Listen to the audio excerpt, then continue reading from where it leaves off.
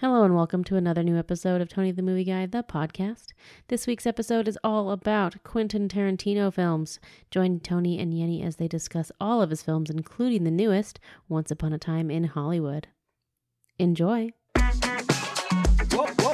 Welcome back, everyone. It's Tony the Movie Guy with a brand new episode of Tony the Movie Guy, the podcast.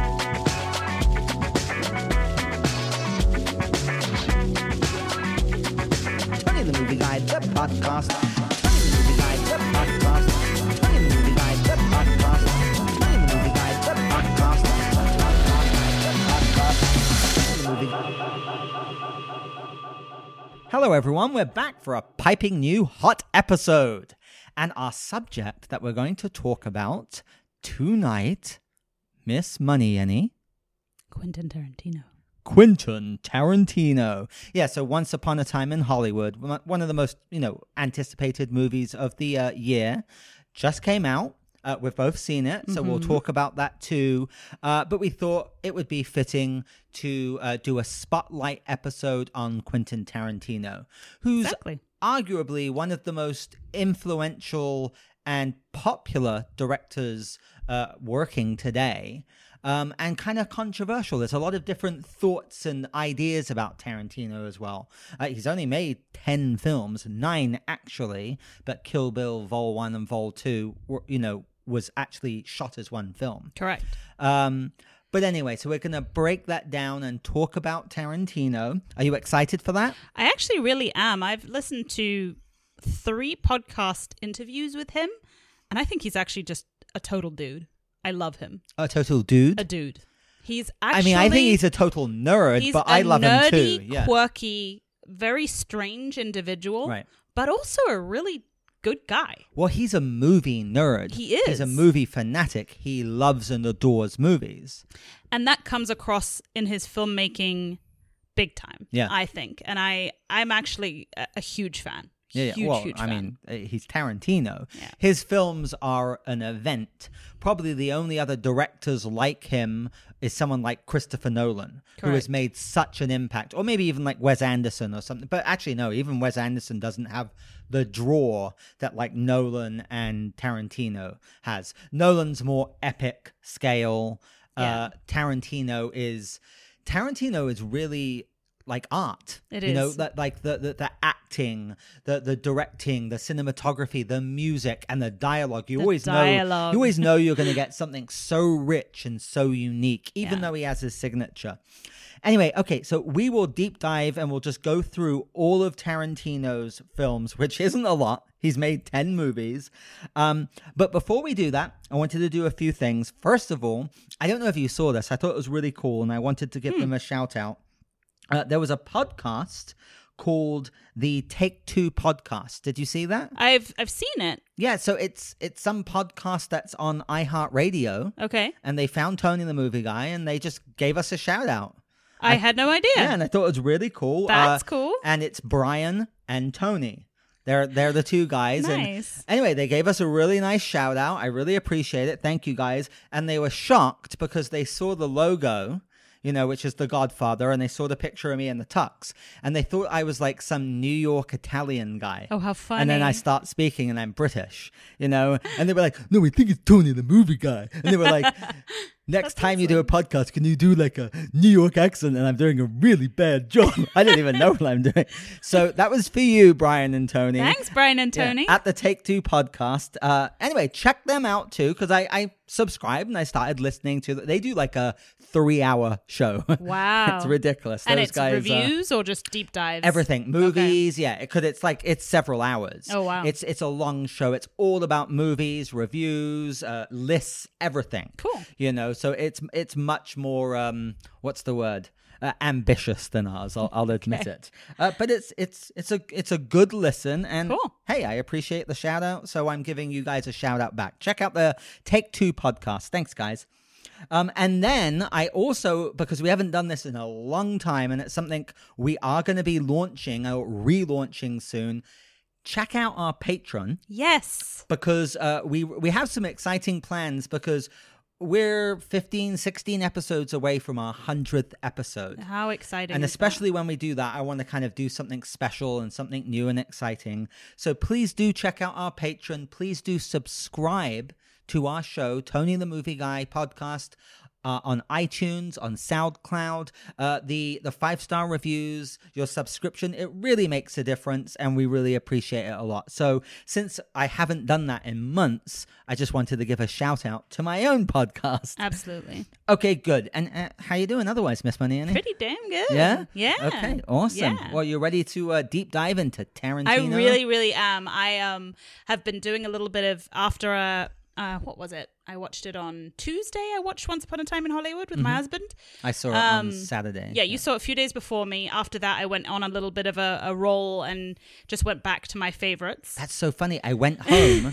and I watched Reservoir Dogs, Pulp Fiction, Kill Bill Vol 1, Kill Bill Vol 2, and half of Jackie Brown, and that secured and affirmed that I just really, I'm sorry, I don't like Jackie Brown. So that's that's one of the ones I haven't seen. Yeah. We'll go through it, but I watched Kill Bill 1, 2, and Reservoir Dogs. Man, those films, the Kill Bill films, just get better. Oh, because I never my loved them when they came God. out, and the first one is phenomenal. So I was pretty young when they came out, Yeah. and I don't think I really got it. Got it, I was yeah. like, what is this madness? We're Tony, going to get there, remember? I know, but I enjoyed them so Yeah, they're much brilliant. this time. They actually shot to the top of my list. Yeah, no, So I had to they're say brilliant. The first one, I was like, wow, I actually love this. I bought them both. Okay, good. So let's talk about Quentin Tarantino. Now, before we go into his movies, one thing that's kind of amusing is, he dabbled in screenwriting, as you know. Not dabbled in screenwriting, No, because he he writes all of his movies now as a director. But yeah, he wrote True Romance, Which we love. which is one of my all-time Yes. favorite movies. And you can tell. Yeah, even though Tony Scott directed it, it has Yeah. the feel of a Tarantino film really because does. of the dialogue. Yeah. And I absolutely adore that movie to pieces. And I've read the original script, and I own it. That's from right. Tarantino, where Clarence Worley actually he dies in the original script You from told me that. from Tarantino. He also wrote Natural Born Killers, Right. Which is a trippy movie. I know you're not Not a the fan. biggest fan. It's one big long LSD trip, but it's got great performances from Juliette Lewis, Woody Harrelson, Robert Downey Jr. is batshit crazy as this Aussie in it. Tom Sizemore, so I love that. That one doesn't really have the Tarantino signature to me. Like, you wouldn't know, in my opinion. No. And then he also wrote From Dusk Till Dawn. Correct. I knew that. Which Robert Rodriguez in it. directed. And he stars And a in total it. creep. Yeah, so that film I actually love. It's such a I do campy B too. movie, but I've always loved it because the first half of that movie is just like this crime caper, and then I the know. second half It's is a just this bizarre bonkers vampire movie. Also, as a teenager, so Salma Hayek. Yeah. Swing. Her boobies were intense. Wow. What? It's true. Her 'Cause boobies were she's intense. doing this dance It's with a official. with a snake, and they're like all over the place. And I was very young. I was like, my who God. is this woman? This is crazy. Desperado as I well. That was really, the really introduction. enjoyed From Dusk Till Dawn. It's super fun. Harvey Keitel's great in it. Juliette Lewis is great in that too. George Clooney, I like in that too. That's right. That was Yeah. one of George Clooney's first films. He Yeah. is so super cool in that And movie. he's so sexy. And Tarantino, that's the one film wwhere I actually think Tarantino's good in it. He's a good creep. Yeah, I don't want to slag off Tarantino, but look, I think we can all agree acting isn't his forte. And I'm pretty sure he knows that too. But in From Dusk Till Dawn, he's genuinely funny and creepy and totally. spooky. Yeah. You know, that scene where he rapes and kills that chick, you know? That's right. And And he's George like- Clooney's like, what's wrong with you? Is Yeah. it something I did as a kid? And Yeah. yeah. He's like, there's a really creepy scene where he's checking out Juliette Lewis, who's like way younger Oh yeah. than him. Do you want and to eat my pussy? It He was so he creepy. imagines it, and Yeah. he's like, I will do what you told me to. And she's like, what? are you talking Yeah, about? because she plays Yeah. a 16 or 17-year-old something in like that that. film. Yeah. Anyway, Yeah. that's I remember really liking. I actually thought he directed it for the longest time, but then I realized it was just a screenplay. Well, Robert Rodriguez and Tarantino have very similar styles. Robert Rodriguez hasn't really kind of had the prestigious career but that Tarantino's had, but he's made great movies like Faculty, which I love really The love, Faculty. Desperado, and then he Best. kind of went on a tangent with the Spy Kid movies, which that's where he kind of lost me. But he's made some great films, but they have a style, and they've collaborated a lot. Right. Okay, good. So that leads us into like his small kind of acting career, which you'll see is kind of funny because he did another few films, but otherwise he's mainly just had cameo appearances in his own movies, where he's been pretty funny. But let's start. Reservoir Dogs is the first film he did. You haven't seen Reservoir Dogs? No, I'm smiling. She's looking at me in a funny smirk. I'm going to be very unpopular because I don't like Reservoir Dogs. Well, just so you know, I think that film is kind of split with a lot of people. You know what I mean? Look, that film was groundbreaking for independent budget movies because it was made for like a couple $100,000, and nearly 90% of the film was just shot in a basement. Right. I'm actually quite astounded how much I think it holds up and how well it's shot. And that film is like basically all dialogue. It works because of the dialogue. Right. So it really has Tarantino's signature. And then you've got Tim Roth, who's just incredible. Tim Roth is amazing. Michael Madsen, who's incredible. Harvey Keitel is heartbreaking in that. And Tarantino's in it as well. Clarify, where the fuck am I, Mr. Pink? You know, I love the performances. Yeah. But it's not enough. Right. Some of the dialogue for me, and every Tarantino movie, the dialogue goes on for a while. Yeah.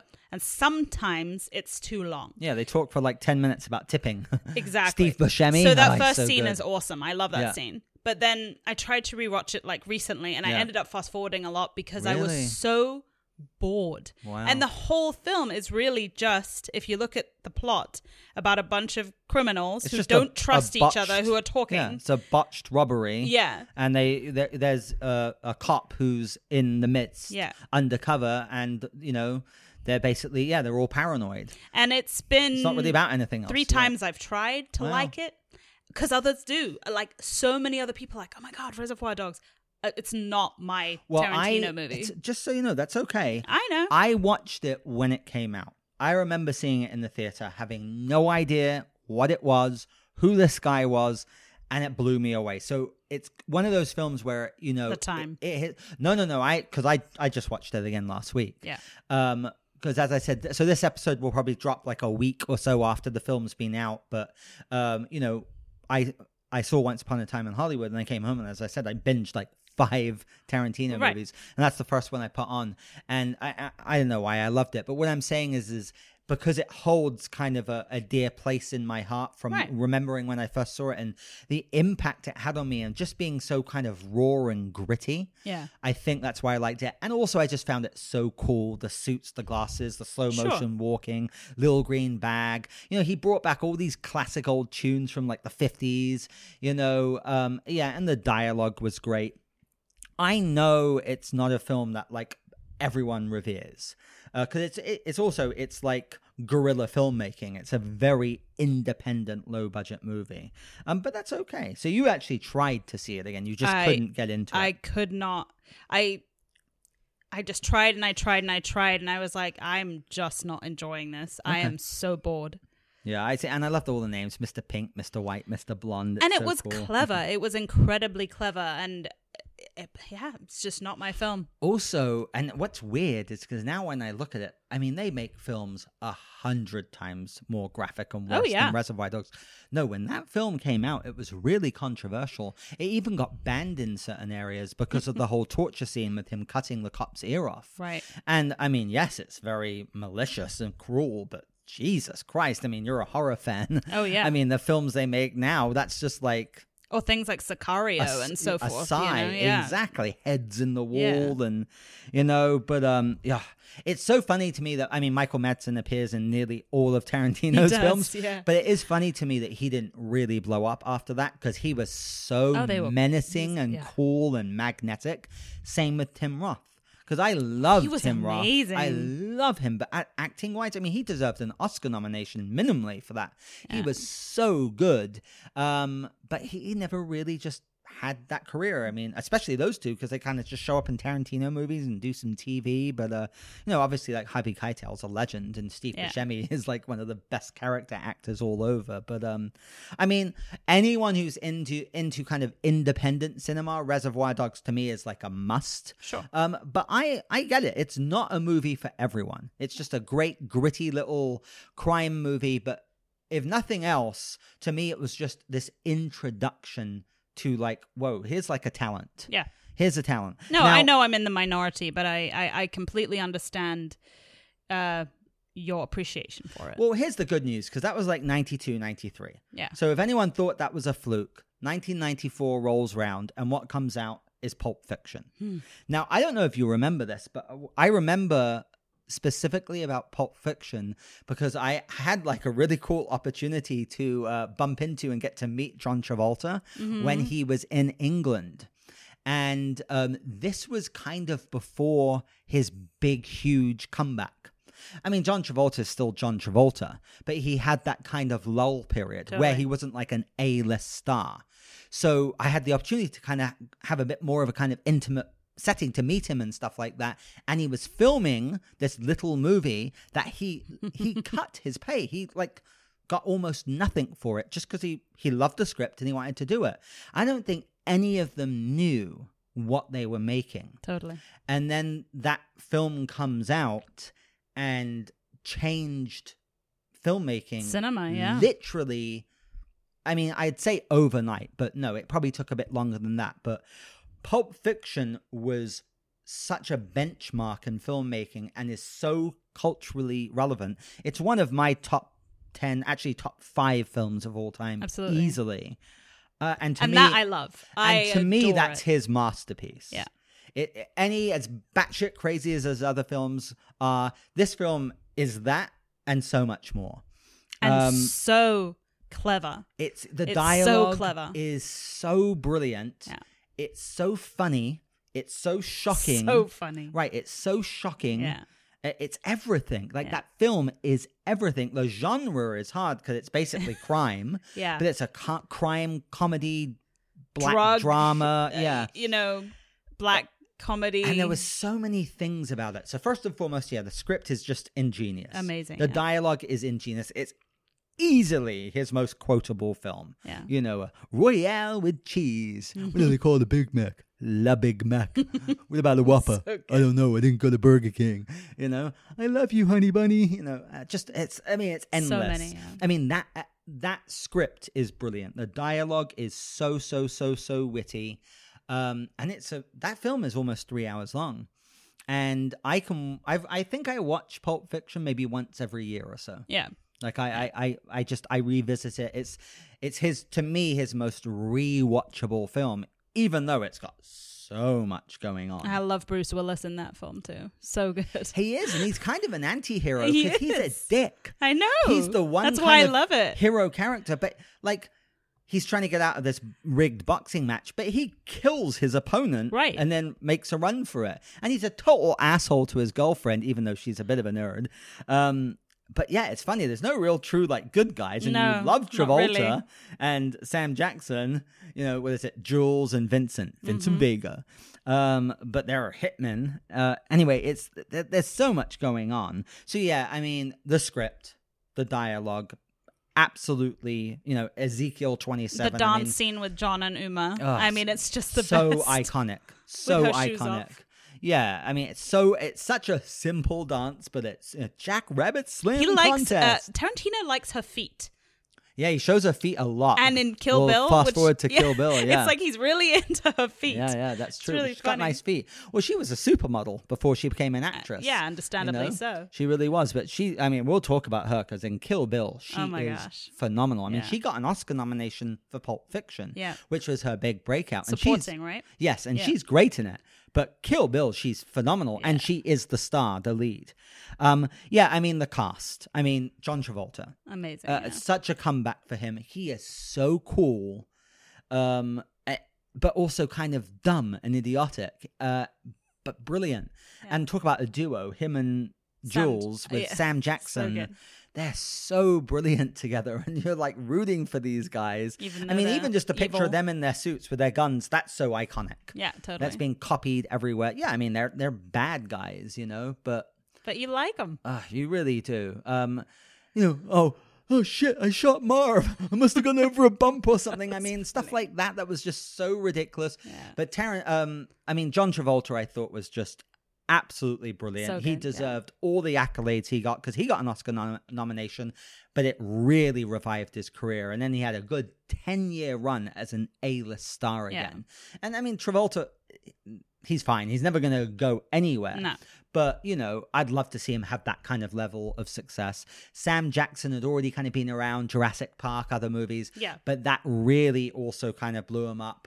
Uma Thurman made her a big star. I mean, the frickin' overdose scene. So I mean, good, even man. that was unbelievable. The whole huge hypodermic needle to like, what was Her it? chest, right? It was energy. It's Yeah. like morphine or something. It was a shot Yeah. to basically revive her. But that whole scene was like so controversial. You know, yeah, she OD'd on freaking like hardcore heroin. Yeah. You know, Ving Rhames was fantastic as the he's the mafia guy. He's the that's big right. mob boss. Yeah. Who gets freaking butt raped.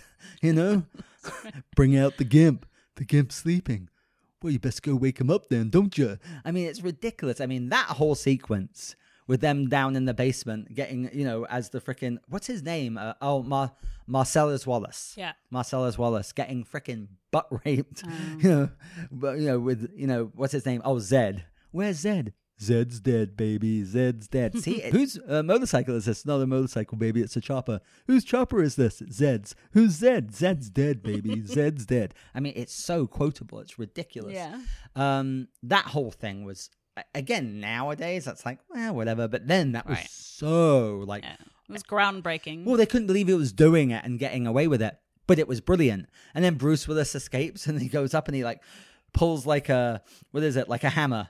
And then he's like, oh, no, I need something else. And then he gets a bat. He's like, no, I need something else. And he grabs a chainsaw. Right. And he looks up and there's light. And then he gets a samurai sword and goes down and freaking like slices them up and saves him. It's so ridiculous.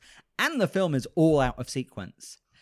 Which Back first then, time that I was- watched it, I didn't get it. Right. It's non-linear. Yeah. Back then, that was also That just was new. unheard Yeah. of. People were That like, was really what? new. You can actually piece it together. It doesn't particularly help if you do, because I'm nerdy enough. I've actually done that. Because like the last scene is the first scene. Right. Where they're, you know, Jules and Vincent are in like t-shirts and like, you know, Hawaiian Right. shirts, you know. So it kind of all comes back round. Yeah. I mean, this film alone we could probably talk about forever. Yeah. The soundtrack. Oh, so good. That soundtrack alone, like, was as much a phenomenon as the movie was. Like, I remember back then, and that was like in the mid-90s when I was really into grunge and rock and stuff Right. like that.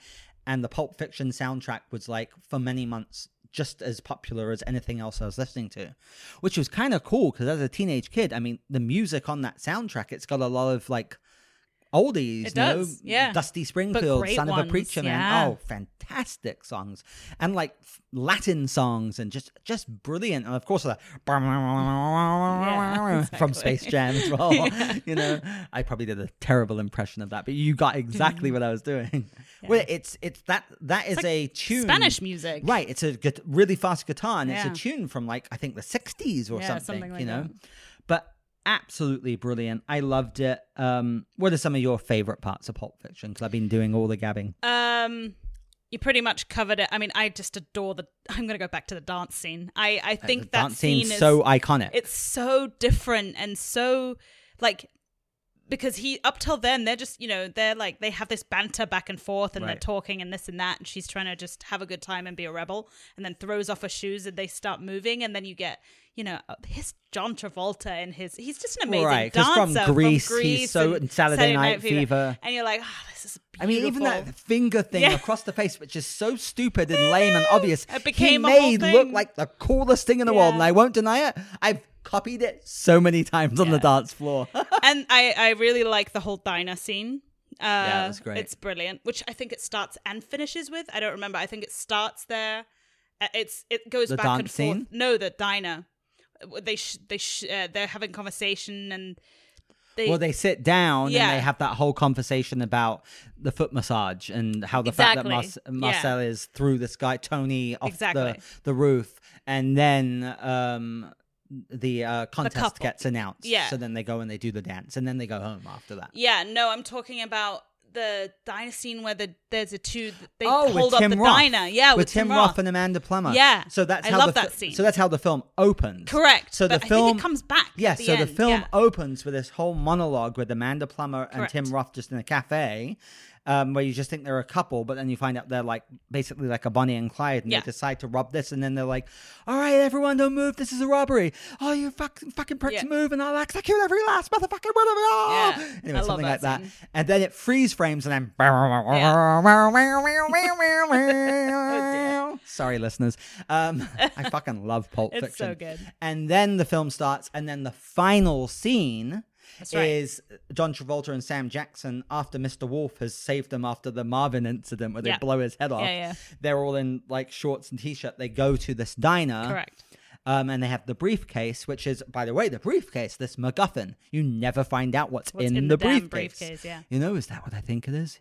Yeah, it's beautiful. But you never know, and it doesn't even matter. Yeah. But then that's when Tim Roth and Amanda Plummer hold up the restaurant, and there's that whole freaking awesome scene with Sam Frickin' Jackson. love that scene. Go get my wallet. It's the one that says "bad motherfucker," you know. Yeah. And then they mosey up. They basically let the robbers take all the money, and he even gives them his money.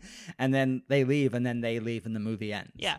Yeah. So I love that. So beginning and Yeah. end scene. I love that. Yeah, those would be my three favorites. Even that whole like 7-minute sequence, which when I was younger bored the hell out of me, but now I love it because I understand it with Christopher Walken just telling him the story about that watch to Right. a baby Bruce Willis when he's a Right. kid.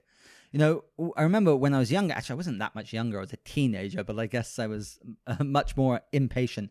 But now I appreciate that sequence so much because it sets up why the watch is so important for him, and he's willing to risk his life to go back just to get it. You know what I mean? It's such a brilliant movie. It's so damn good. It's so well shot. The dialogue is incredible. I mean, we've spent a lot of time on Pulp Fiction, but I think it's a masterpiece. I think it deserves it because most people, I think, would agree that it's his masterpiece. And to me, it still is. And he's made amazing films, but it's easily his favorite film of mine. And I think that's a film that's just going to stand the test of time. Well, he agrees with you. Yeah. Well, In the last podcast, he loves said it. He's like, it's his favorite. Absolutely. Yeah. Also, because I've read lots of interviews about him, the thing about Pulp Fiction specifically with Tarantino that he said is he got to make the movie he wanted to make. Exactly. Which was quite unheard of at that time because he wasn't this big acclaimed director. He got final cut. So he made the exactly film, what he wanted. the exact film he wanted, which even some of these other ones he didn't get to do. That doesn't happen a lot these days. All right, so that's Pulp Fiction. Absolutely brilliant movie. So now he's huge. Yeah. I mean, that film got like 10 Academy Award nominations. And after that, I don't know if you remember, and it's such a pity because some films got kind of unjustly lumped into this. After that, it was like all these films were just Pulp Fiction copycats. Even movies like Grosse Point Blank. That's why that film, which I love with John Cusack, because it's quite violent but like funny. Remember, I screened it for you and you loved it. It was good. A lot of people just kind of consider another, Tarantino type movie. But they did. I remember they did Things to Do in Denver When You're Dead, which is actually another good film with Andy Garcia. And they did a whole string of movies like that were just kind of like copycats. So then he did a film called Jackie Brown. So that's one I haven't seen. So you haven't seen it at all. I saw it in the theater because, of course, I mean, it was Tarantino and it had Robert De Niro in it. Sam Jackson was back. Look very it had good. Michael Keaton. I don't like it. Yeah. I don't know what to say. When I saw it in the theater, I enjoyed it, but I totally forgot about it. And after my kind of, rehabilitation and getting all pumped up after seeing Once Upon a Time in Hollywood, I did that binge. And that's the one I couldn't finish. I got through 30 minutes and I don't know. I mean, it's a really long film. It's nearly 3 hours. It's very slow. It's the only film he didn't write. It's based on an Elmore Leonard novel. And I don't know. I mean, it's also a lot of people, what they separate this film with is it's not really violent at all. Because he has kind of a signature style. Yeah, you expect it. It comes in fits and bursts, but when he does it, my God, he does it. And also, I don't know, it's like none of the performances other than Sam Jackson were great. You know, like I just remember there's one great line where he's talking about machine guns and he's like AK-47 when you absolutely have got to kill every motherfucker in the room except no substitutes. I remember that. And Sam Jackson's good in it. But Pam Grier, she's this blaxploitation big actress from the 60s because he was trying to like revive people. She was okay. Michael Keaton, who I love, had kind of a bit part. I don't know. It was a bit of a forgettable movie. It was very slow. Not a lot happens. Yeah, I hadn't even heard of it. I didn't even know it was Tarantino. That's how much it went under the radar for me anyway. Even Robert De Niro kind of plays a schlub in it. Bridget Fonda's in it. She's pretty good, but it's got a good cast. But I'm not a fan of Jackie Brown, unfortunately. Understood. So I'm going to move on. Oh, and Chris Tucker's in it as well. From random. Fifth Element, and he's not great.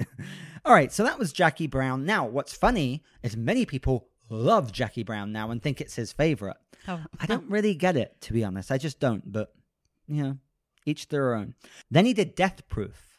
So Have you seen it? No, I went and watched the preview because I was like, should I really put my time into this? It looked entertaining, but...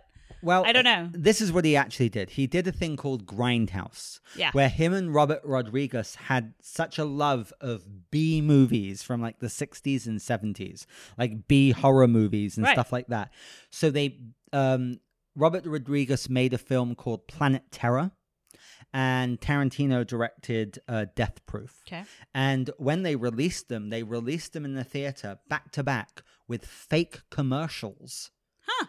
In between. Have you heard of Machete? Danny Trejo did the film.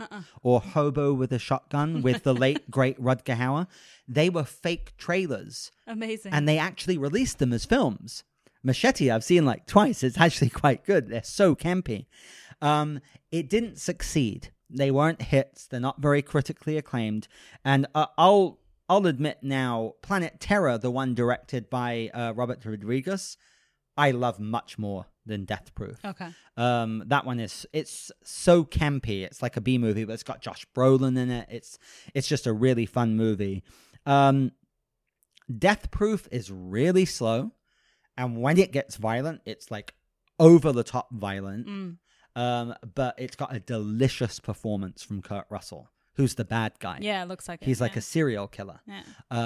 And he is really good in it. And Zoe Bell, who isn't really an actress, she's this Aussie stunt person, and she does all the stunts. She did all the stunts for Uma Thurman and the Kill Bill movies. And she got like an actual role in this film. Now, she's not the best actress, but it was kind of fun to see her. It's a bit of a forgettable movie. It's very slow. When there is action, it's pretty fun. But it's not great. Not it's amazing. Definitely towards like that and Jackie Brown. Then they're the films of his that I think will get forgotten. Right. Sorry, Jackie Brown fans, because I don't even know people that particularly go, "Oh my God, Death Proof is amazing," which they do for Jackie Brown. Right. Okay, so that's that one. We'll move on because you haven't seen it, and I mean, you may want to give it a try because you love Kurt Russell, right? I love Kurt Russell, and I do like horror movies and so forth, but it's not even a horror movie at all. Well, serial killer things. I love all that. Yeah. I really do. It's so weird.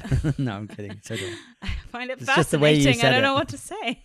I love serial killers. And the preview honestly somewhat told me the story anyway, so I was just kind of like, I don't know. I'd rather rewatch some of the ones I really love than check this out just because it's Tarantino. Yeah. Okay, so now we're getting to the early 2000s, and when you look at these films, Tarantino did change a bit, because now he's making these absolutely ridiculous films that are so ambitious and so... Bonkers? Yeah, but visually dazzling and crazy. Now when I assess it, because again, the next one is Kill Bill Vol 1, and I just saw it again, and I couldn't believe how much I loved it. Like, you're right. Like, probably before I saw it again and I made a list, they were towards the bottom. Kill Bill 2, I don't love as much. Funny. It's quite slow. I like it a lot. But the first one is right up there. It's probably like Pulp Fiction, Reservoir Dogs, Inglourious Basterds still, for certain reason, which we'll discuss, and then Kill Bill. Right. But it's so good. So for me, it's interesting. Vol 2, I actually like even better because of the martial arts influences. Of course, yeah. And the crazy kung fu master who jumps and lands on her sword. Well, that's on the second one, yeah. Yeah, I'm saying. Gordon, I like you know the who that second is, one right? better. That's Gordon Liu. You don't know who that is? Staring at you blankly because I don't know who that is. So in this, in the 70s especially, yeah, but also in the 80s, like martial arts with Bruce Lee and it just broke out internationally. But you had some stars that have kind of been lost with time, like Gordon Liu or Gordon Lau. I might be saying his name wrong, but he was iconic. And Sonny Chiba, right, who is also in the first one, Vol 1, he's the sword maker. Sword master, yeah. He makes the sword, who is one of the most like acclaimed stars, kind of pre-Bruce Lee era. Right. Or, well, not even pre, but just a different kind of more edgier. As a matter of fact, remember True Romance? When she meets him in the theater? Yep. And he's watching a bunch of Sonny Chiba movies. That's right. Because Tarantino was a huge fan, so then he got him in the film. That's amazing. So they actually have all of these acclaimed martial artists having roles in this film, which is pretty amazing. Cool. And I love that entire sequence. I love that sequence. I love the entire Black Mamba sequence. So you love the second one the most? Yes, more. Except in the first one is one of my favorite sequences of all time with Lucy Liu. That entire Tokyo sequence. With the crazy 88. The crazy 88 with that whole thing in the snow when she finally defeats her. Cuts her freaking head off. Like, just the top of her head. But they go so slow when they actually finally confront each other. And it's beautiful. Yeah. It's like this incredibly And remember when she scene. said, like, for mocking you earlier? Yeah, I apologize. Because she realizes, wow, she really is incredible. She's going to defeat me pretty much. And even Daryl Hannah, who Ellie Driver with the eye patch, she says to someone like, she's the most fearsome warrior I've ever seen. She deserved better when she thought she was killed by Michael Madsen. I mean, they really do respect it. Yeah. Even Bill, played by David Carradine. He's so good. So good in that film. And that's the other thing. The climax is so heart-wrenching when she sees her little girl. Well, she didn't know her daughter actually survived. That's the thing, and she just like breaks down. And the funny thing Spoilers. is, in that 30 minutes, you suddenly you like Bill. Well, I was going to say, like, this is heart-wrenching. I was going to say it's brilliant, but that's why it's kind of hard. Like, almost an hour of that film is that whole last sequence, and I love that sequence. And their fight scene. Do you know how long it lasts? It's like 2 minutes. No, it's like 45 seconds. It's so fast. It's so short. She does the five-finger death punch. I'm such a explodes nerd. his heart. Which is like, how do I look? And she's actually upset. She's devastated. No, she starts crying. Yeah. She's actually devastated. Yeah. And that's what also got to me. Anyway, that's why I'm pro second. Well, remember, he said, movie. like, you broke my heart. Yeah. And you made a mistake because I am a sadistic killer. I am there a are mad killer, and you broke a killer's heart, and it's kind of true. Yeah. No, it's true. It's like she did kind of get what was coming to her. Yeah. She ran off without a word. Yeah. He thought she was dead. He was heartbroken, and he's a crazy mass murderer. So what did she expect? Yeah. And even the very first scene of the first film, because we're bouncing all over the place, but that's okay, because listeners, if you haven't seen it, watch it. Yeah, the music. And the music's very different. But it is beautiful. So good. It is. It's transfixing. Yeah. And I love those scenes where it's like, right? When it shows each one of the killers. Yeah. So 70s. And it's Vivica Fox from Independence Day. That one's really good too. That whole sequence, and her daughter comes in, and then she witnesses her killer, and she's like, should you see the need to find me and take vengeance when you're older?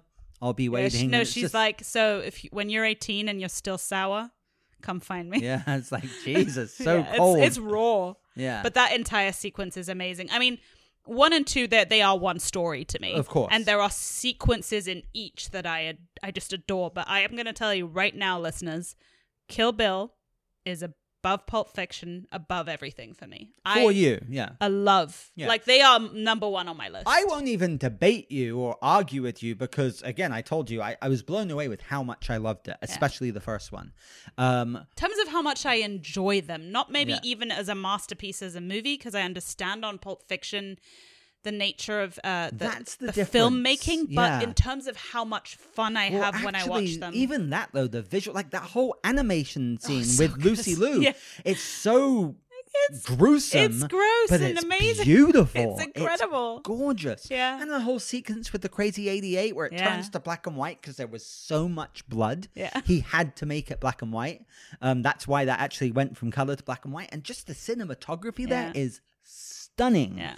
Absolutely stunning. So no, I loved it. It shot that film up for me, and I was like, wow. And Uma Thurman, she's so good, isn't it? Brilliant. Yeah. When she wakes up from a 5-year coma, and she has the realization that her baby is gone, and she breaks down, and she doesn't even say a word. It's just all misemotion. It's incredible. Her performance is phenomenal. Yeah.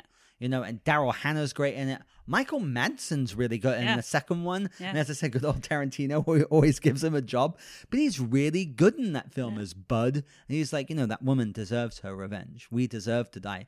What's funny is he's the one who basically gets her more than anyone else. He does. And he's he like gets the her in a schlubby grave. hick, you know? When I saw that movie first, I thought he actually shot her with a shotgun. And I never understood how she was alive. No, it's like a salt gun. It's salt pellets. Yeah, hurts like shit. Yeah, no, so she's still bleeding. Yeah. She's just not dead. Yeah, I was confused about that. Now, that whole sequence with her getting out from being buried underground kind of defies... she learned how to... It defies expectation a little bit, but... People can do it. It is physically what possible. What do you mean people could do it? I have seen it in many movies. Buffy the Vampire Slayer You've seen it in movies. Do you think in real life you can get yourself out of a coffin and then what was she, 10 feet underground? Yeah, but they've literally... I can't believe we're actually going to have an intellectual discussion about this. The soil has just been, okay, I did down. think that, so it's probably not... It's still loose. Very it's not compacted. Cemented. Yeah. I can't believe I'm actually thinking it's possible. And she knows... You already know from her training that she can get through wood, so she busts through. I think it's totally doable. Yeah. Well, she did it in the movies, so it must be true. Anyway, so it's fantastic. I absolutely loved it, and Lucy Liu. She was incredible. I've never been the biggest fan of Lucy Liu. I know you love her from that show. Elementary. Yeah, Elementary. Yeah, but her Elementary is a Sherlock Holmes show. It's nothing to be excited about. I've seen her acting. in Charlie's Angels, and she was fun. It's but nothing special. I forgot how good she is in this. Of all of the Deadly Viper Assassination Squad, she's the one that stands out. She is just when she's so introduced good. And she's at the head of this table. She's just been made the Japanese mob boss. Yeah.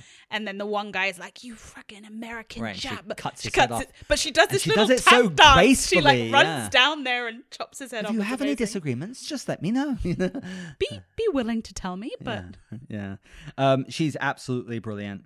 Also just the end of the first one is so good because it ends on this cliffhanger where does she know that her daughter is still alive? Exactly. And you're like, holy shit. Oh my God. Because the whole movie is about her waking up from a coma. Thinking she was pregnant and getting married, and they took everything from her, and she thought she lost a baby. Exactly. So it opens on that. So then you're right. The way it does it in Vol 2 is so brilliant because she's going through everyone. She's finally found where Bill is. Him. She goes into his apartment already to kill him, and there he is, basically being a dad. Yeah. And the kid goes bang, bang. Right, seemingly being a good dad. Yeah, exactly. He's actually loved and raised that child as his own because it's his kid. Yeah.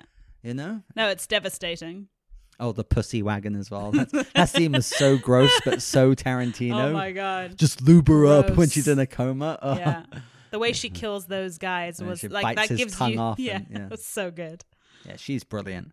So, those films are fantastic. Kill Bill, Vol 1, Vol 2, all shot as one movie. So Tarantino considers them one film, which is why he considers he's made 9 films now.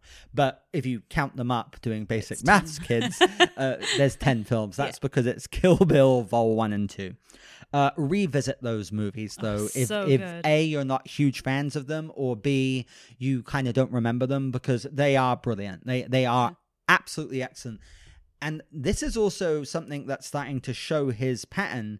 The only other person I've kind of seen do this is Stanley Kubrick, where Tarantino has mastered almost every genre. Mm-hmm. Because he masters crime, war, martial arts, Kubrick did sci-fi, everything. Yeah, historical with Django Unchained. Right, well, that's Western as well. He's done so many. Sci-fi is really the only one he hasn't done. It's true. He wants to do Star Trek. That's right. Which is going to be bizarre, a Tarantino hard R-rated. He's not a fan of Benedict Cumberbatch, I'll tell you that. Oh, he's not? Oh, you mean Into Darkness? Yeah, he was like, that Benedict Cumber person. Like, it I was loved really it. funny. Oh, so did I. Yeah, I loved That's it. the funny thing. But he was like, it just showed how passionate he was about the franchise. Well, Trekkies love the original Wrath of Khan. Correct. Which I'm sorry. I mean, I like parts of it, but it's kind of outdated and cheesy now. So that's why I found enjoyment in Into Darkness. Oh, but so did I. They kept it under wraps that he was actually Khan, so it drove fans crazy. Okay, the next one is Inglourious Bastards. I love Inglourious This Bastards. is such an interesting film. I will admit to you, Yenny, that this is a long film, and it's kind of hard to get through sometimes. It is. Yeah, no, it is. I've seen Inglourious Bastards maybe 5 or 6 times. Okay. I've seen it 3 times. And I adore it. Yeah. But the difference with Kill Bill, especially the first one, was I was transfixed from start to finish. The first one especially. I was just like so entertained. It's non-stop, yeah. Inglourious Bastards slows down a lot. Yeah. The reason this film is so high up for me is because of certain sequences. Those 2 sequences. They're actually, I looked at it again, there's actually 4 scenes. Oh, really? Yeah, there's actually 4 scenes in So Inglourious opening Bastards. scene, the hands down. opening sequence of Inglourious Bastards should be taught in film schools, and it probably sure it is, for tension and build up and suspense. That French actor who went on to be no one or do anything internationally was absolutely brilliant. Amazing. Yeah. And of course, you get the introduction of Hans Lander, Christoph Waltz, who is just so much. incredible. Yeah. He's won 2 Oscars, both for Tarantino movies and performances. Absolutely warranted. He's so fantastic. That sequence, that opening sequence, this is a World War II movie, goes on for about 15 minutes, where he's basically a Jew hunter and he's interrogating this farmer and he's drinking his milk hiding the Jews about hiding Jews, and he basically gets him to admit that he is hiding them and tell him where they are, and then they blow them all away, and then the girl escapes, and that kind of opens the film. That scene, it's incredible. Yeah, it's so because good. it goes on and on and on, and even the dialogue isn't like super memorable like Pulp Fiction. It's the editing, the tension, the build up, the suspense, and the teasing, and the emotion. Like, Christoph Waltz is basically this evil, he's horrible, so charming though. Like, it's so juicy. Yeah, no, he's being that unbelievably like, I'm helping you. Right. I'm here to help you. But he's a total wanker. Horrible, and you know this is not going to end well. Know it, but you're just waiting and waiting. Well, I thought the French guy would die, but it's worse. You know, it's awful, but so good. It's so brilliant. So that sequence I thought was stunning. Then the pub sequence is one of the best scenes in movie history, and again, that goes on for maybe 15-20 minutes. So good. It is just incredible, and that's the film that made Michael Fassbender really stick out to me. He was in 300, We Will Fight Them in the Shade, but in this I was like, who is that? Because he plays like the British officer, and that scene just goes on, but the tension where they're undercover, and but then the Germans are kind of wanting a picture because they're with this girl who's like this famous German actress, but then there's like an SS officer, and then he wants to join them in, and does he kind of suspect something? Right. Yes, no, you don't know, but then he gives it away, and then when finally he gives it away and they all have guns on each other under the table, he said something in German wrong, then Michael Fassbender takes a drink and just speaks British. Mm-hmm. He's like, all right, old chum, I know we're going to... It's so brilliant. Good. And then it's a bloodbath. And then it goes on from there, because then they're all dead. But there's that one German guy left alive, was the guy who just had a kid. Yeah. And then Brad Pitt's like trying to talk him into it, but then they shoot him anyway. It's just... That scene is so phenomenal. It's amazing. It's so brilliant. It's, again, the suspense, the tension. It's kind of funny. It's so well staged, and the performance is absolutely brilliant. And then there's 2 others. The scene where the girl, I think, is it Melanie Laurent or Diana? I don't remember. There's 2 German actresses who are brilliant in this movie, and I it's Diane something. I can't remember her name.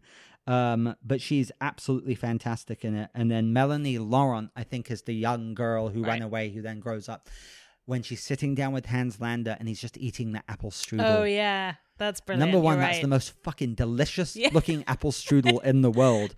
But they make that scene, again, where he's just so charming and almost like gay. But does he know who she is? Doesn't he?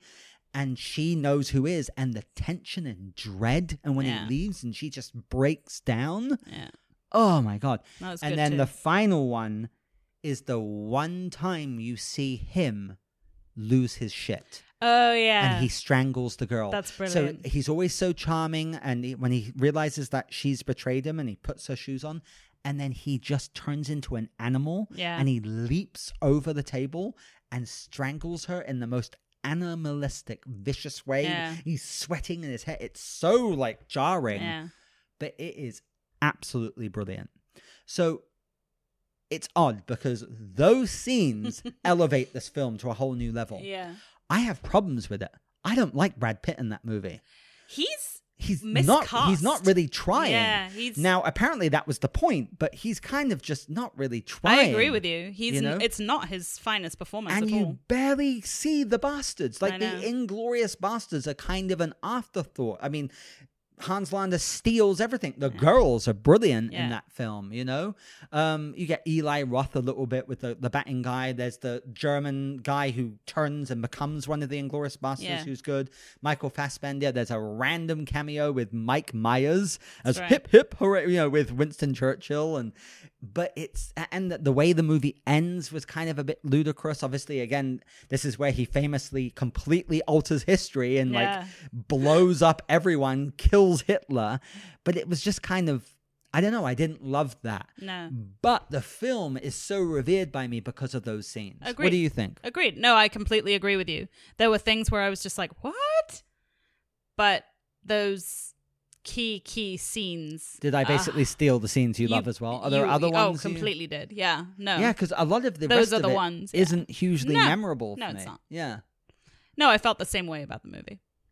But those ones are... Oh, and that whole thing with Daniel Bruhl, who I love from Rush, the film with Chris Hemsworth about race car driving. He was brilliant in that. This was like his first film where he's the actor guy. They made a movie of him because he was a sniper. And like that whole... storyline, I didn't care. Yeah, it was a bit all over the place. Yeah, it didn't need to be there. You know, and I don't know. But that said, I love that film so much because of those sequences, and it gave the world freaking Christoph Waltz and Hans Landa. I know. So good. All right, so then we go on to Django Unchained, which is kind of like Inglourious Basterds to me. So he did an incredible war movie. Now he just does this batshit crazy Western. That film is way better than I expected it would be. Me too. Because I'm not the biggest fan of Jamie Foxx, but I loved it. And again, it gave Christoph Waltz another Oscar as Dr. King Schultz. Yeah, and this time as the good guy. Right, he's good in this. Yeah, and here's what I love about this movie. There are a lot of films that obviously depict this horrible time in history, slavery, etc. And this it really film, depicts it. Yeah. While it depicts... I'm trying to communicate this correctly. While it depicts the horror of it, it also adds, through Tarantino's wackiness and the comedy, makes it more palatable. Right. Like it makes you able to watch it. As opposed to something like you watch 12 Years a Slave or something, and it's so harrowing and hard to and watch. rough. We know how fucked history was. Yeah. We know. That's a good point. You know, but for me, when I went to see that, it was like, because it's Tarantino and the script, and because of Leo and these great performances, Kerry Washington's, even though it's a short... She's phenomenal. She's amazing. Yeah. No, It that's was a good. really good point, because it doesn't glorify it. No. Even though it has like those sequences with it freaking shows it Jonah, enough, with Jonah Hill and the Yeah, Ku Klux that's right. Klan, and like, my wife stayed up all night love cutting those those sheets, and it was so funny. But it just makes them such dinguses. Yeah, totally. But you're right. But then it really shows kind of the horrors that he goes through, and ultimately, I mean, Jamie Foxx Django is the badass, you know. Totally. But I mean, I loved it. Again, I really love that movie. I mean, Christoph Waltz was just so good in Amazing. it, and that scene in the end where he just couldn't resist. I mean, they could have walked out there fine, but he just couldn't resist because they were. Calvin Candy, played by Leo, is so racist and so horrible. He's like, I can't live in a world where this fucker is alive. Yeah. So he kills him, and he knows he's going to die. It was so brilliant. Yeah. Leo as Calvin Candy So good. was really good. I mean, he famously smashed his hand on the table, like cutting open his hand, bleeding profusely. That whole scene is real. Yeah. He just said, keep shooting. Keep shooting. Remember that. So good. Actually, who really stood out for me was Sam Jackson. Because he's a super racist black dude. Yeah. He's the evilest one of them all. Yeah. You know, he's been working for that family, and he actually loves Calvin Which you've Candy. never seen before. And kind of advising him, and is almost like raised him as a son. But he's as racist as them, if not worse. Yeah, he's horrible. It was kind of jarring. He's like, what's this motherfucker doing up there? You know, I'm not going to go into the terms which this film like spews out nonstop, but I just won't. Yeah. But it's ridiculous. And yeah, Kerry Washington's not in it a lot, but she's actually really good. Yeah, she's brilliant. Their scenes together are actually quite emotional and you know, had an impact on me. Walter Goggin, who I love. I don't know if you know who that actor is. He's like the bad kind of cowboy guy. Okay. He's from Justified, Sons of Anarchy. Oh no, I love him. Yeah, I love him. He was great. Django Unchained kind of defies belief. Sure. Defies, but kind of even but more. They always do. Well, come on. We just talked about frickin' Inglourious Basterds and then blowing up Adolf Hitler. But it is kind of crazy. I don't love it, but I actually enjoy it a lot. And I appreciate it a lot more. I mean, I saw it in the theater. I mean, the whole audience loved it. Yeah. I don't remember the music so much from that. I guess because it's a Western, yeah, so it was probably more like... I think it's a lot of Western. Yeah. So that's something that isn't so memorable, but I've seen it, I think, 3 times. Again, it's like almost 3 hours long. I think I've only seen it twice. That film is really ridiculously gory. I mean, that whole shootout at the end is just... I mean, the entire house is just red with blood. Yeah. But it's a fun movie. Okay, then The Hateful Eight came out. Have you seen The Hateful Eight? I have. You don't like it? And I barely remember it. Really? Like, I remember falling asleep in three quarters of the way through, so I probably need to revisit it. The Hateful Eight, I enjoy for dialogue richness. It's got great dialogue, and the characters are incredible. I don't remember much happening. Well, because it doesn't. It's all in a carriage, it's 8 people. Really. Well, no, the first 30 minutes is just in a carriage. Right. But then these 8 people, 8 characters all meet in like a hut. And they're all basically double-crossing each other. Yeah. But it's Kurt Russell, Sam Jackson, Tim Roth, Bruce Dern, Michael Madsen, Walter Goggins, Jennifer Jason Leigh got an Oscar nomination. There's that whole beautiful monologue in the carriage about the letter from Abe Lincoln. Channing Tatum shows up, which was completely secret. No one knew. And he just randomly shows up in the film. It's not brilliant, but it's got great dialogue. You know, they put it on Netflix as a show, and they extended it. It's the full unlimited version. It's 5 episodes. Nice. And it's about 5 hours long. So I'll revisit it because I do feel like I liked parts of it, but I was maybe not in the mood. I was tired. I don't know. It's not the most rewatchable film, but I enjoyed it, and I got to see it in like beautiful 17 millimeter. And when Danny and I went, we went to this whole like special kind of limited edition show with like this whole kind of booklet, and it was really cool. Yeah. So maybe that's why I have fun memories, but I haven't kind of gone back to it. But that's Hateful Eight. Okay, good. So then Once Upon a Time in Hollywood. So, I mean, the buzz for this film has been huge because A, it was Leo, B, it was Brad Pitt. First time they've ever done a film together. And then it was rumored to be kind of all about the Manson murders, which actually then it was like, actually it's not about that. That's just kind of the side backdrop. Story, It's about the end of an era of the 60s in Hollywood. The cast, incredible. Margot Robbie playing Sharon Tate. And then you've got Timothy Olyphant. You've got, you know, Michael Madsen again. You've got Damian Lewis. You've got Al Pacino, Luke Perry. Luke Perry's last role before he died. But I mean, he's in the film for 2 minutes. So, anyway, incredible cast. So, ladies first. I mean, what did you think? So we know, Tony and I have already discussed this at length. I liked it a bit more than you did. You liked it. I loved it. My husband and I loved it. I enjoyed it, but then it resonated with me. So now it's kind of coming up in stature. My wife loved it. Like, she loved it. The theater I was in, I also watched it. I watched it Prime, like IMAX Prime, and the colors. I mean, everything was obviously amazing. there are a few little issues I have, but the funny thing is with the little issues, they didn't bother me enough that I cared. Yeah. All the way through, I was so into it. I loved the subject matter. I love old-time Hollywood movies. I love the history of filmmaking. I love seeing how older movies are made and all of that. So to me already, I was in. Yeah, so Leo plays this kind of actor who's a bit washed out, from his heyday, called Rick Dalton. Yeah. And Brad Pitt is Cliff Booth, who's like his stunt double. Yeah. But they're kind of like best friends, and he's basically like his driver now. Yeah, because he got a DUI and da-da-da, but they're like buddies. And Rick Dalton lives right next to Sharon Tate. Correct. On that street, which is all, I mean, they set it very, very accurately in terms of location, time, this, that, and the other. Casa Vega, the restaurant, all these things are very correct. Oh, yeah, it's all historically accurate. The ranch, with that old cinema ranch where the Manson family and crew used to reside. I just freaking loved it, starting with the monologue between Leo and the little girl. Oh yeah, Can that was pretty cool. Talk about the little girl. That was some of the best acting I've ever seen. It's so he good, breaks down. She puts him in his place as he's sitting there smoking and reading a book and talking, and he gets all emotional, and I love that whole thing. It's funny because Brad Pitt is getting like all the kudos for this film, and I didn't think he was bad. I actually thought he was good, and I like Brad Pitt. I mean, I've seen him do knockout performances like in Seven and 12 Monkeys and so on.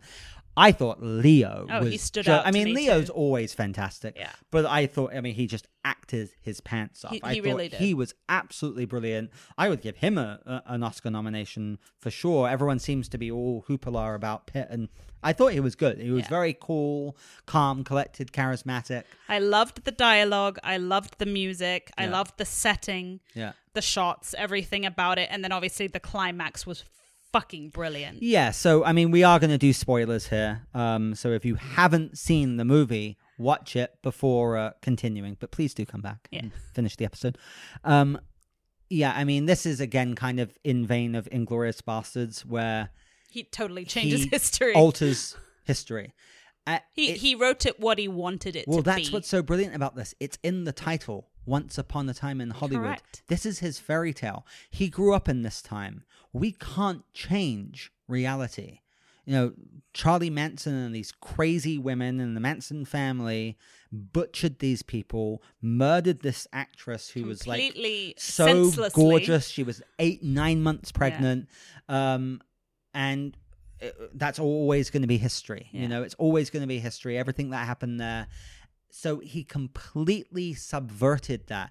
But what's so brilliant is you don't know that. No, and you don't you even have suspect no idea. that. No. Because it slowly builds up.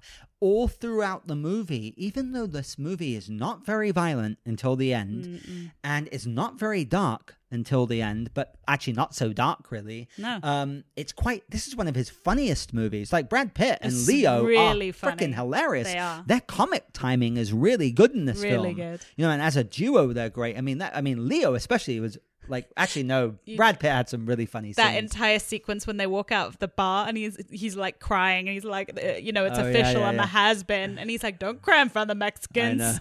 I know. It's so many. Funny. It's a really funny movie, but the looming terror of the Manson family is always in the background. They make it very creepy. Yeah. Like when he goes out to the ranch, they're just always staring and creepy. Fantastic. And there's this whole 15-minute scene where he goes and investigates the ranch, and that goes on. You think he's going to die. Yeah, and you that really scene do. is really quite creepy. But I'm talking about even because that's towards the end of the movie. Yeah.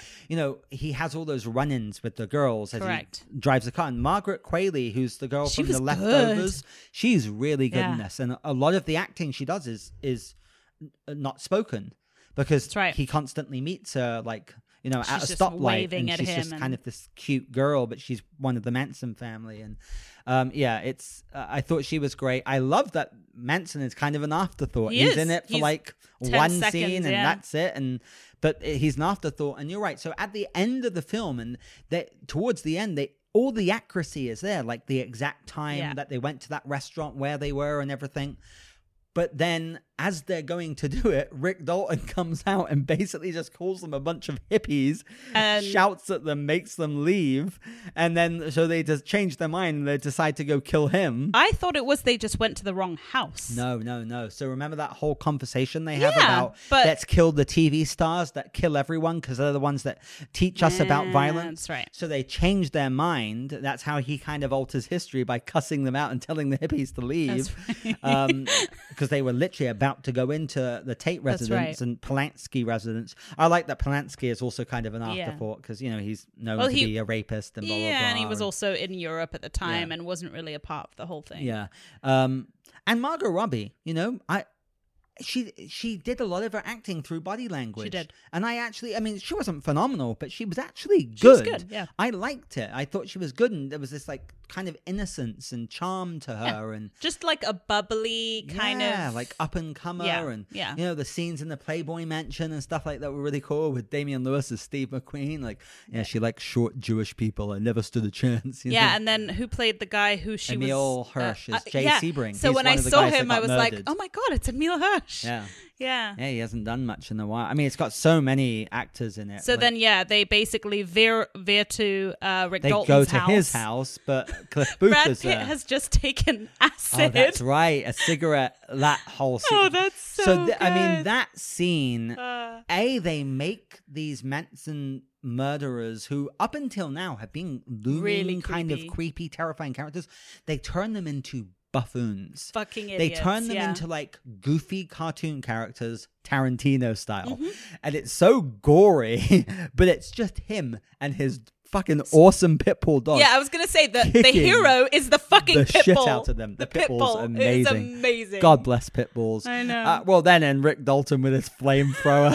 That whole scene. When she falls in the pool and she's just like going nuts, and he's like, "Okay, fuck it." It was so good. Yeah. So good. I mean, I thought that was genius because it was brilliant. It was shocking, but it was hilarious. It was so funny. And then, as brutal as it was, was so funny. I heard in his original script he was going to kill Cliff because Cliff gets stabbed and shot. Yeah. But then they changed it because people liked Brad Pitt's character too much. He was supposed to die apparently. But I kind of got that. Yeah, but you see him just kind of going off in the ambulance and he doesn't actually die. That final scene, though, is what really lingered with me because there he is outside, and then Jay Sebring comes down, and it's eerie. It's kind of spooky, but so bittersweet because, I mean, he was butchered and killed. And then she calls down like, oh, is that Rick Dalton? Come up and have a drink. Right, and the whole film has been about how he thinks his star is fading, but he's right next to this new star who's like so big, and Polanski who's big, but that he doesn't think they even know who he is. And she's like, oh, I love your movies. Come and have a drink. And he meets them all, and that's how the film ends with and it's a fairy tale. Yeah, totally. And I thought that was really poignant. I agree. You know? I loved it. That last 20 minutes is definitely my favorite part of the film. Well, actually, no, the whole ranch scene as well, you're right. Yeah, the chemistry between Brad and Leo is beyond, it's it's like the next best duo. Well, A, they're so charismatic, and B, that they are good actors. Yeah. Brad Pitt doesn't actually get the due he deserves because he is a great actor. He is fantastic. Yeah. And Leo's on another level. Like, I think nearly everyone just loves him. He's like the new De Niro. He is phenomenal, and he really is. The characters are so well balanced because basically Leo is like kind of freaked out all the time and stressed and worried about his career, and then just so like cool, calm, and he just doesn't give a shit. He lives in a trailer, you know. I love possibly killed his wife, but you don't seem to care at all. You don't. You really don't, because clearly he did. Yeah, got away with killing his wife. Know, you see him with like a harpoon on. Well, he was about to go scuba diving, but it is funny. You know, it's brilliant. I loved it. I thoroughly enjoyed it. So here's why I didn't love it, because I enjoy it, and the more I talk about it, I enjoy it, and I actually can't wait to review it again. I did feel it was probably 30 minutes too long. I would say maybe 15, 20. Because there are times where it kind of diverts and it just goes on and on. Like they go off to Italy and all this stuff, and that whole scene with his wife, and I mean, that was almost like an afterthought. But there were just things where I felt I went a bit too long. Some of those driving shots were so aesthetic and beautiful and fit the storyline and the scenery, and some just went on and on. I guarantee you, if you splice it together, there's 15, 20 minutes of just driving I do agree. With no dialogue, nothing. Yeah. I didn't fully get that. Then there was that damn Bruce Lee scene, which here's why that annoyed me so much. I'm not going to lie. I laughed. It was really funny. It was funny. And it made me feel bad because, like, Bruce Lee's one of my heroes. I didn't like that it made Bruce Lee a caricature. I didn't like that. You know, I did like the whole... you know, like so funny. But I felt so bad that I was laughing, and you know, his daughter watched it and was like cringing, and I listened to her podcast and you know, Wisdom with Bruce Lee, and I mean, I worship Bruce Lee. That sucks. I mean, I didn't really even. No, I know. What's funny that. is Tarantino loves Bruce Lee. He put the bride, Uma Thurman, in the Bruce Lee costume. Right. You probably don't know that. That's from Game of Death. That yellow costume is from a famous Bruce Lee movie. But they made him into this kind of arrogant guy when everything I knew about him was he was very humble, and he was the exact opposite. Right. So it just left a bad taste in my mouth. Yeah, it bothered you. Especially because I found it funny, and Cliff Booth like beats him, which also seems kind of unrealistic. I get it, but that's, you know, what, 5-10 minutes in the whole movie. So other than that scene and like the kind of excessive driving and just the extra, I actually loved the rest. But realize back in, I don't know, the 60s and 70s and so forth, well, even before that in Hitchcock movies and so forth, they would do these very long driving sequences. I think maybe that was a homage to that. Well, and I think so too. The difference to me is Pulp Fiction is almost 3 hours, and it's a perfect movie, and I couldn't dream or imagine of them taking a scene out. Right. And when I look at this, and by the way, Django and Inglourious Basterds is probably true as well. Yeah. There are scenes you could edit it. You know, that's why to me it's not a masterpiece. It's not perfect. It's like I gave it 3.5 out of 5 stars. That's like a good movie. You know? I think it thoroughly deserves 4. Like a 4. Yeah, 4.5 to me. But yeah, so you loved it, and my wife loved it, and my wife didn't go to the bathroom or fall asleep once in the theater. Which is amazing if you know Danny. For like an almost 3-hour movie, and she was like, "Oh, we're buying that when it came out." I was like, "Wow, look at you! I'm impressed." And my husband loved it. Like he was laughing the entire movie, and everyone in the theater loved it. It's his funniest movie by far. Brilliant. Yeah, I really really enjoyed it. Probably my favorite movie of the year. Wow, yeah. That ending was impactful to me, and what was funny was, as I said, it resonated with me. It was haunting. It stuck with me for like a week, and I was like, maybe I do like this movie more than I realize. Anyway, so that's that. What would your top 3 Tarantino movies be? Can I count Kill Bill as one? Sure. Okay, Kill Bill is at the top. Mm-hmm. And it's going to be between Pulp Fiction and Once Upon a Time as second. So, I mean, Pulp Fiction has the crown for me, without a doubt. And I think it will for a long time, if not forever. But I actually probably would then change it to Kill Bill and then Inglourious Basterds. Because I couldn't believe how much... You had Once Upon a Time as 4, right? Number 4. Yeah, it's probably 4 or 5, because Reservoir Dogs is definitely up there. But... I absolutely loved Kill Bill, Vol 1 especially, but it would be Pulp Fiction, Kill Bill, and Inglourious Basterds. And it's funny that I put Inglourious Basterds so high when structurally there's quite a bit of that movie that, I mean, there's probably like another hour and a half of that film that I can't say I love. That other half is just a masterpiece. But we have a rule here, even at Tony the Movie Guy, and this is the thing, rewatchability-wise. Rewatchability-wise, to me... It's Kill Bill, Pulp Fiction, and Once Upon a Time in terms of being able to digest it more easily. I don't know yet on Once Upon a Time. I have to. It's true. Yeah, I haven't rewatched it again in on. I was going to say on video. On video cassette, on VHS. What's that? So old. No, I mean, look, that one I need to rediscover. And what I do love about it is it's an original film, which we don't get enough of. It's original film. Such a breath of fresh air. Everyone's going to see it. It was a big success, obviously, and that's great. And I don't think he's done. Well, that's all of his films. Yeah. Those are his 10, he says 9 films. So Tarantino has said he wants to make 10 films and then he's done. So the rumors are that he's going to do a Star Trek movie, which would be cool because sci-fi is basically the only genre he hasn't done. I think a Star Trek film's a bit of an odd choice, but for him, yeah. But I'd love to see him do sci-fi, and I'd love to see him do a straight up comedy. Maybe like a kind of quirky comedy, but like a straight up comedy. And romance. I mean, true romance, everyone says is his love story, but, Tarantino style, but he hasn't actually directed one himself. Yeah. He talked about in the last podcast a potential Kill Bill 3. Which would be... That would be amazing. Awesome. I don't know what it would be. I don't know the details with Uma Thurman. Remember with the whole Me Too thing that came up? I don't... There was some situation where she got hurt during the filming of the Kill Bill movies with driving, and it was kind of kept hush-hush, and there was some accountability with Tarantino, but it wasn't really him. I think it was more the Weinstein... I don't know. Yeah. I mean, obviously, he...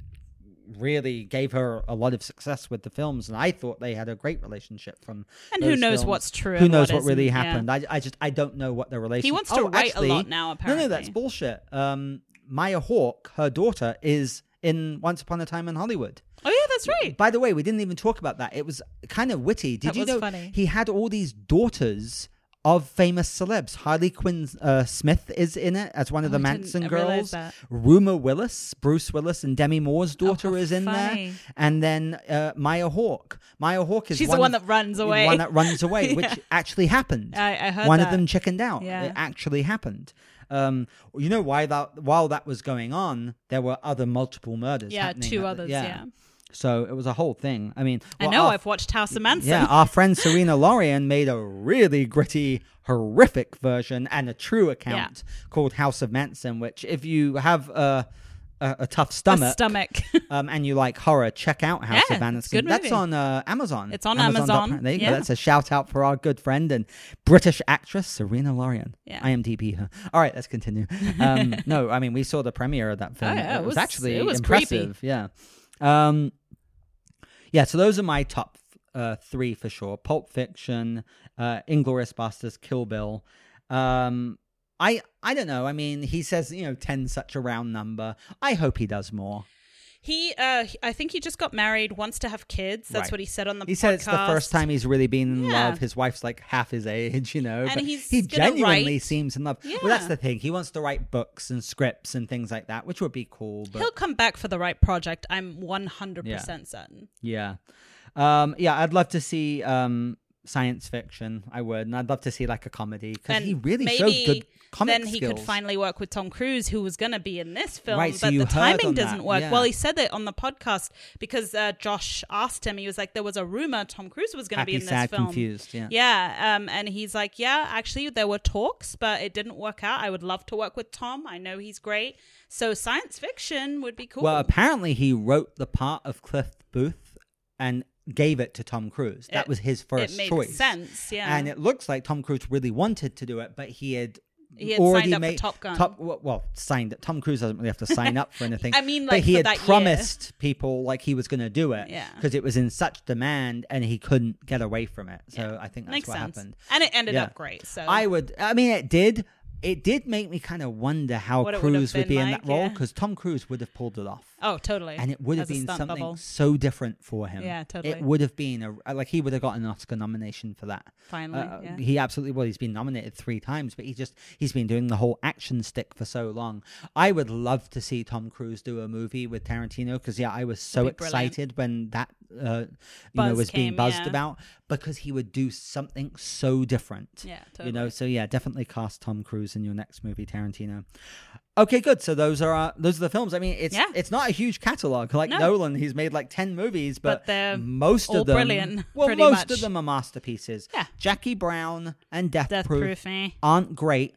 All the others are great. Oh, well, worth seeing. Yeah, and 3 or 4 of them are like damn right genius. Yeah. Agreed. All right, satisfied? Absolutely.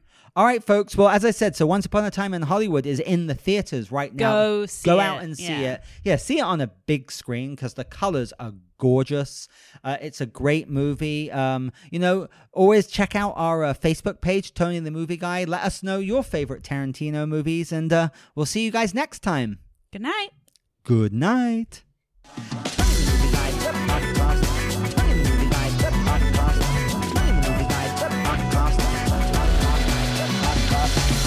Movie Thanks again for listening to another new episode of Tony the Movie Guy, the podcast. As always, you can follow us on all of our social media, Facebook, Twitter, and Instagram at Tony the Movie Guy. You can also email us anytime at tonythemovieguypodcast@gmail.com. And also, don't forget to leave your 5-star iTunes reviews. We really appreciate those. And we will see you in 2 weeks. Bye-bye.